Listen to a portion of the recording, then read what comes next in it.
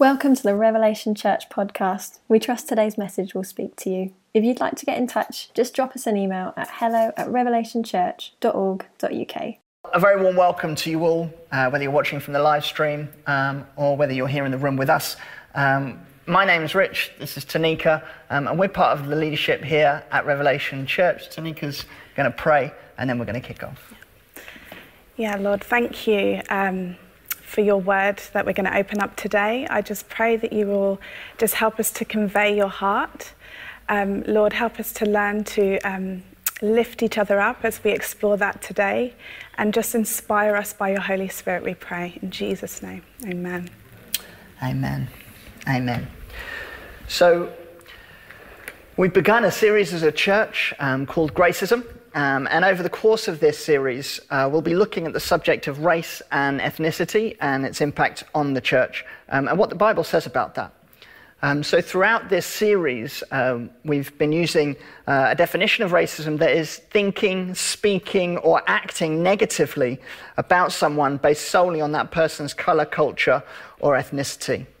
The Bible talks about grace, the unmerited favor shown by God to all people.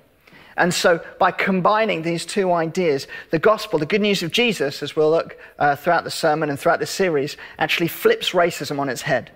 And so we can define gracism as the positive extension of favor to other people based on their color, culture, or ethnicity. Now, just to say, as we start this morning, we've started this series last week. All of the sermons are going to be available online. We also recorded a Hot Topics session, which essentially just looked to go deeper on this subject by way of introduction. It was a couple of hours long. It was just a really good, informative discussion and time together. Again, that's available online. There are studies that are being produced to track with this series that should help with gospel communities in terms of having this discussion and opening up this conversation, and also will provide a good foundation for your own personal reflection and thoughts as we work through this series together. This series is largely based out of 1 Corinthians 12, as we heard there on the animation, and today we're going to be looking at I Will Lift You Up. But before we get to our verses today, I just want to pause and just draw our attention to right at the beginning there, verse 13, where this verse right at the beginning of that reading really should help shape our understanding for the whole of this series. It says in verse 13, we were all baptized into one body, Jews or Greeks. And Paul, the writer here, he makes specific reference to ethnicity, Jews or Greeks. That if you're part of the church, if you belong to Jesus, if you're a follower of his, then you've been baptized into one body. You've been baptized into the body of Jesus Christ. You've been baptized to be a member of the church. And this is incredibly profound when we start thinking about the impact of ethnicity on the church. You see, this passage reaches beyond many potential barriers to give us, if you like, core values to help us maintain the unity of the Spirit that we looked at last week. Unity that was achieved for us when Jesus died on the cross. And so our verses for today, we're going to be in verse 22 and 23 of 1 Corinthians 12. So if you have a Bible, let's just read that again. So the parts of the body that seem to be weaker are indispensable. And on those parts of the body that we think less honorable, we bestow the greater honor. And so in this chapter, we see a picture that Paul paints for us of the church like a body, made up of lots of different members. And each member has a unique role to play. And Paul extends that metaphor and says that just like a body, where the different parts work together for a common purpose, we too, as members of the body of Christ, the church, we work together, each playing our part with different gifts, with different talents, expertise, towards one common purpose, to bring glory to God by the way we reflect his image. And so now we see in our passage that Paul encourages us that on those parts of the body that we think less honorable, we bestow the greater honor. And I want to highlight something quickly that can really help us when we start thinking about this topic of race and ethnicity in the church. It's interesting here that Paul uses the word think. Here he says those parts we think less honorable. You see, Paul's making a point that what you think might be true actually might not be true. In this case, it's actually not true. What you think is less honourable actually isn't. We see this partly because he's led into this statement by saying that every part of the body is indispensable. Those parts of the body that we think less important are actually critical to the body's function. It's interesting that most definitions of racism include this idea of thinking.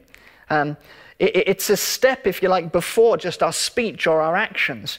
Racism plays out, but it often starts in our mind. And it starts with incorrect thoughts, misunderstandings.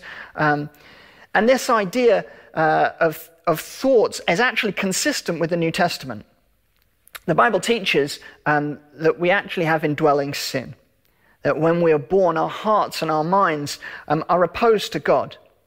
And actually, our hearts need regenerating. Ezekiel, a prophet in the Old Testament, describes it like a heart of stone being replaced with a heart of flesh. And also, our minds need renewing. In Ephesians 4:23, Paul encourages us to be renewed in the spirit of our minds.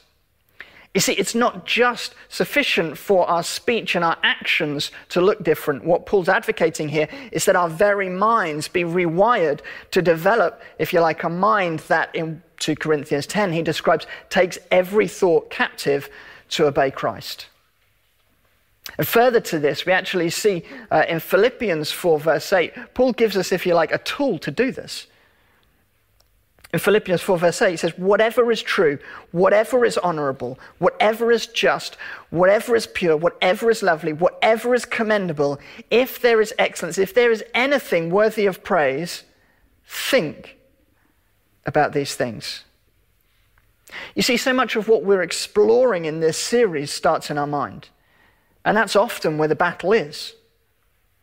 You see, when we talk about racial inequality, sometimes we're talking about things said and done, inappropriate comments made about people's features, or negative stereotypes assigned to individuals, examples that have happened in the church. But they begin with an incorrect thinking, a lack of understanding in our own minds. And we must come to a place where we recognize that every culture has equal value in the eyes of God. And yet every culture is not valued equally according to the world, and sometimes by the church. And so we must root out this sin of racism, this inequality, and allow God to renew our minds if we're going to pursue unity together.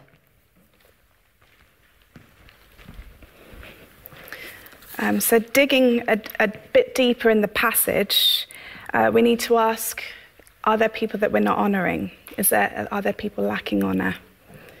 Society, if we look at the media, seem to relish on, putting people down, being negative, whether that's due to disability, ethnicity, gender, there's a whole list. The church is called to be countercultural to this. But we are influenced by the world around us as well. And we have to reflect on the context of where we've been brought up, who shaped our thinking. When we became Christians, did we ever consciously think about renewing our minds in the area of race and ethnicity?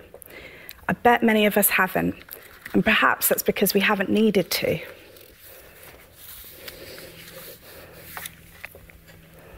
It's really useful to frame this conversation about who is lacking in honour on a sort of macro global scale, because it does impact our British culture as well. Many European and Western countries gain lots of profit through goods and services gained from other countries. You look at South America, Africa, India, the Caribbean. If we look at how people are being treated in the way that we gain these goods and services, often low pay, poor working conditions, people using the land to grow coffee beans, how are they being paid? How are they being treated? A study in 2016 showed that many British companies control Africa's key mineral resources: gold, platinum, diamonds, copper, oil, gas, coal. Over 100 British companies control $1 trillion worth of Africa's resources. These unjust power structures are centuries old, now reframed by free trade and debt, but essentially creating the same unhealthy and unjust power structure dynamics. Profit generation is not reinvested in these countries to help set up infrastructure or help the people, but actually a lot of the profits end in Europe. And if we follow where the money is going, where the profit is going, it's mainly going to white dynasties. It's a cycle of dishonor. And we find ourselves within this global structure which feeds into our culture in the UK. There are norms in our culture which unfortunately echo the same unhealthy, unjust power dynamics. COVID has disproportionately affected the poor, disproportionately affected minorities. Those in lower paid jobs have not been able to shield, work from home, or maybe get the protection that they need. So this has had devastating impacts on families in terms of sickness and death rates. It's feeding a cycle of dishonor. At a micro level, just to help you understand some of the nuances of racism in the UK, I just want to share a few of my stories over the last few years as well. So firstly, a couple of years ago when I started my job, I was talking with a colleague, and out of nowhere, literally this tall white man just came and bashed me out of the way. In that moment, I was vulnerable, shamed, didn't even know what to do, didn't say anything. The white colleague that was with me didn't know what to do, was equally shocked. But we never spoke about it again. He asked how I was, and I was just like, I'm fine, and I moved on. Whether I'm wearing my best work clothes or my joggers, I will get followed around shops, and it's one of the main reasons that I don't like shopping. I manage a small team, and whenever we meet anyone new, they always assume the white person that I'm with is the manager. And in that moment, they might be polite, they might be smiling, but that person in that moment is subtly telling me that I don't have a place in the role that I'm in. And it is dishonoring, and it's belittling. And I have asked my white friends, does this happen to you on a regular basis? And to be honest, consistently, the answer is no. And I've been reflecting on these experiences, and it doesn't even come into my thought process to tell people about it, apart from Rich, because it's become normative behaviour that we accept. Would it surprise you if I told you that I don't have any family members or black friends who have not experienced something racist in their lives? From wealthy friends who, at the age of 15, tackled to the floor by a group of policemen in Heathrow Airport for no reason, or no good reason, to being deliberately run at by drivers in the road. If this doesn't shock you, then I hope at least you'll be moved to righteous anger. In each of these examples I've provided in my personal experience, I didn't say a word in that moment about my dishonour and shame. To be honest, I didn't know what to say. But my silence in those moments does support a normality to that behaviour, and perhaps it makes it invisible. In recent months, I realised that Christian voices have largely been silent on this issue for very long. And I realised that as a Christian, I also need to speak up about injustice. To be honest, I think I've gotten off quite lightly in terms of my experiences, but I do know lots of family members and friends that have had a lot worse. In Proverbs 31, verse 9, it says, "Speak up for those who do not have a voice. Judge righteously. Defend the rights of the poor and needy." So I ask the question, do we speak up on behalf of those that are suffering injustice? Do we defend the poor and needy? Are we silent? We can start by honouring and lifting up our brothers and sisters, by even just first acknowledging that this suffering exists.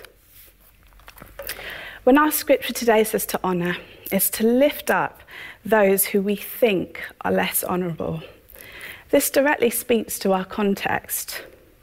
There is an imbalance of fairness and privilege weighted against people that aren't white. As Christians, we need to bring the light of Jesus to these injustices. Our passage today tells us that every member of the church is important. Everyone matters, and that we all should be honoured within the church. So let's pause a bit on verse 21, where it says, if the eye says to the hand, I do not need you. So I want you to think about the challenges that I've just mentioned, that I face personally. And I want you to think about people who face covert racism on a regular basis. They walk into church and they love the diversity. They love the warmth from the people, which I love and I miss meeting together. They love the worship. They love the tea and coffee served by an amazing hospitality team. But they may often find themselves sitting alone. They may often find themselves without anyone to talk to. They may experience comments made about what traditional dress they should be wearing. Some may experience assumptions being made about their song choices and interests. Instead of feeling honoured and included, some have actually felt the opposite. Not all, but some. God is bringing this situation into the light because he loves us and he wants us to be unified. And he loves us so much, he wants us to reflect in our hearts whether we have been one of the ones that have said to another part of the body, by the way we act, I don't need you. I don't need your fellowship. I don't need your culture. I don't need you in my home for dinner. I don't need the effort of stepping out of my comfort zone to understand you. God is calling us to need each other more, to care for each other more. And that goes for each one of us. Each member, each part of the body is to honour and care for each other. It's mutual, it's reciprocal. In this moment, there is a calling on our white brothers and sisters to understand the context of a racist society and how that may affect our thought patterns and actions, whether consciously or not. I think in a lot of cases it is probably unconscious. Some of these actions have resulted in dishonouring parts of the body, and we need to pray for renewed biblical thinking. The Bible says to look out for the stranger. Stranger can be translated as someone who's different, someone who's foreign, one who's an immigrant. Leviticus 19, verse 33 and 34 says, don't mistreat any foreigners who live in your land. Instead, treat them as well as you would treat citizens and love them as much as you love yourself. Remember, you were once foreigners in the land of Egypt. I am the Lord your God. Do our friendship groups display this openness? Do we allow God to break into our comfort zones? Do we walk across divisions that have been set up by society for us to follow? The church is here to display something completely countercultural. And if you feel you need courage in this season, so do I. But I truly believe that God wants to display his kingdom through Revelation Church. This process is not easy, but we will get somewhere good. Can you imagine a church of the nations, of every tribe, every tongue, united in heart and mind for the gospel? Isn't that a wonderful picture? And I don't want to wait for heaven for this. I want to see God's kingdom on earth now.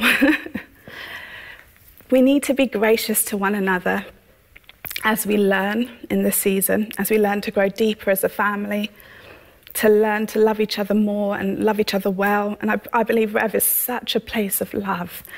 And God is taking us to a place so that we can learn to love well and love more.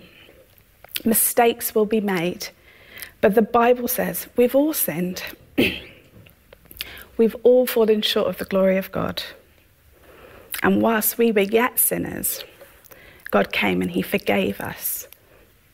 So let this same love, honour, lifting up, grace that God has shown us be poured into all members of our church family.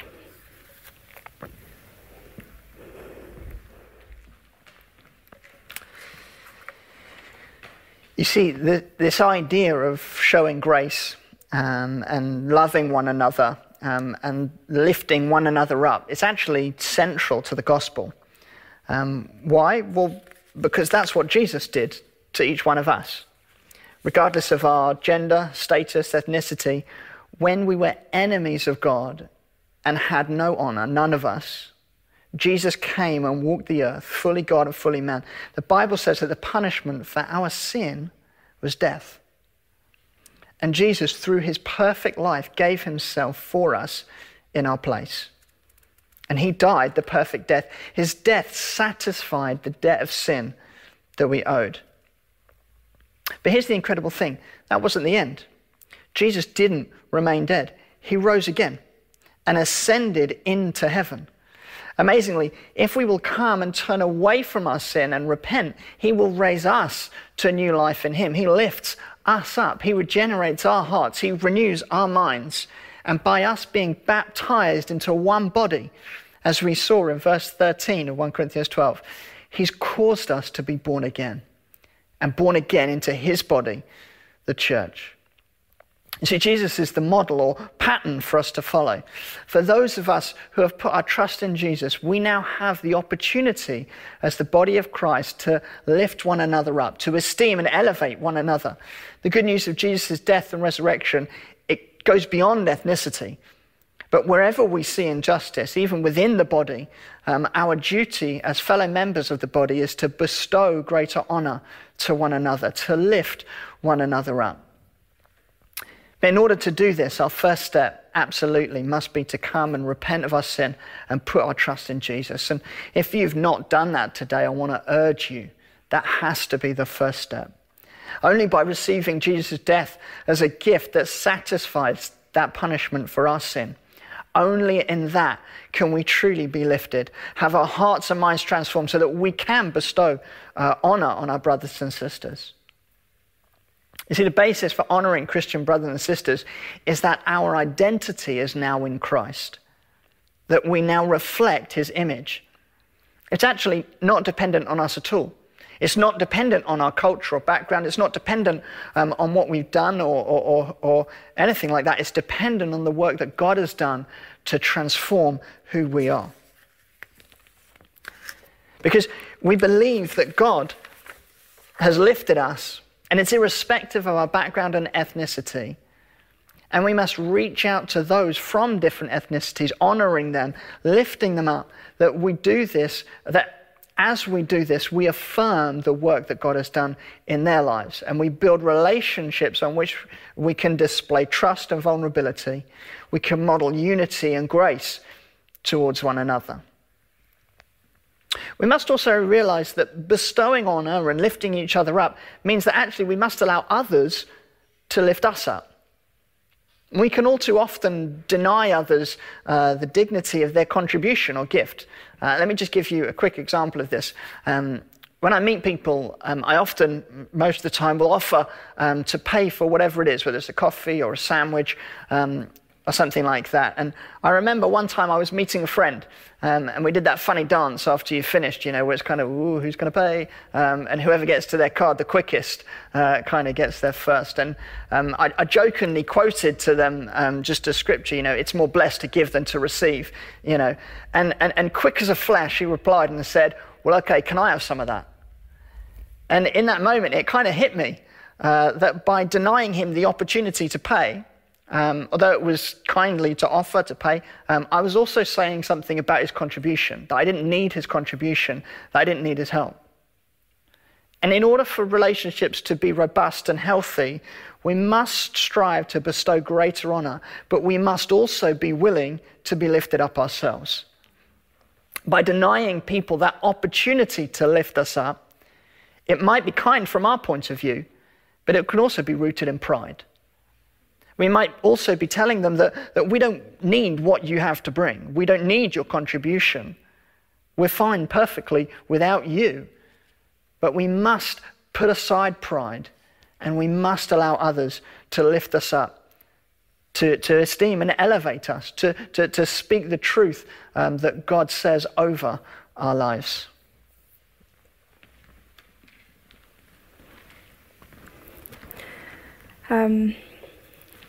So where do we go from here?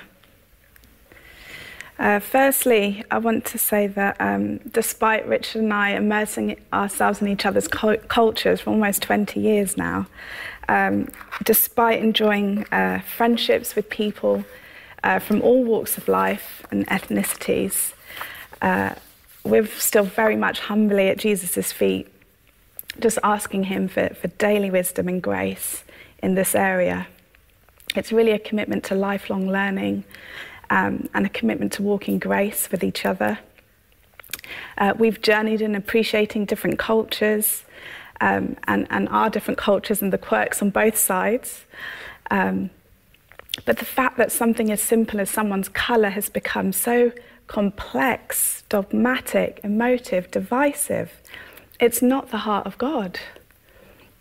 So we want to bring the Father's heart, the Father's heart of compassion to this area. It's something that we felt for a very long time, just racial unity. But there's a lot of work to be done before we get to true unity. But God started this process now. So I think it's still important to pray.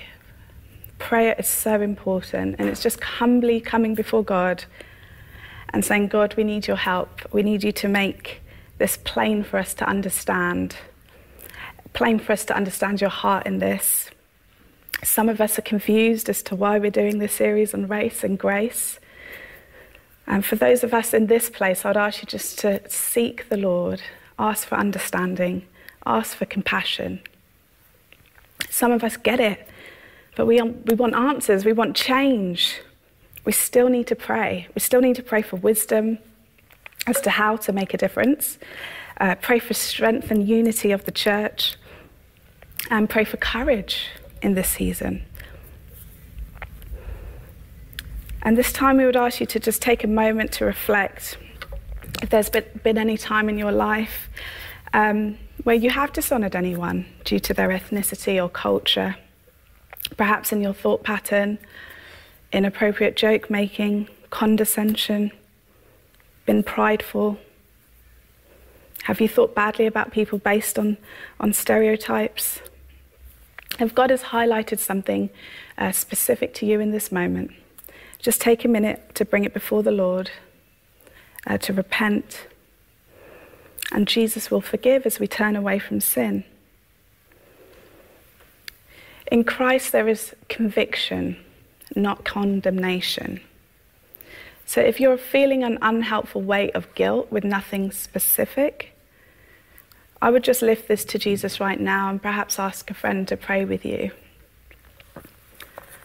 This is not about condemnation, but it's about getting somewhere good in Jesus.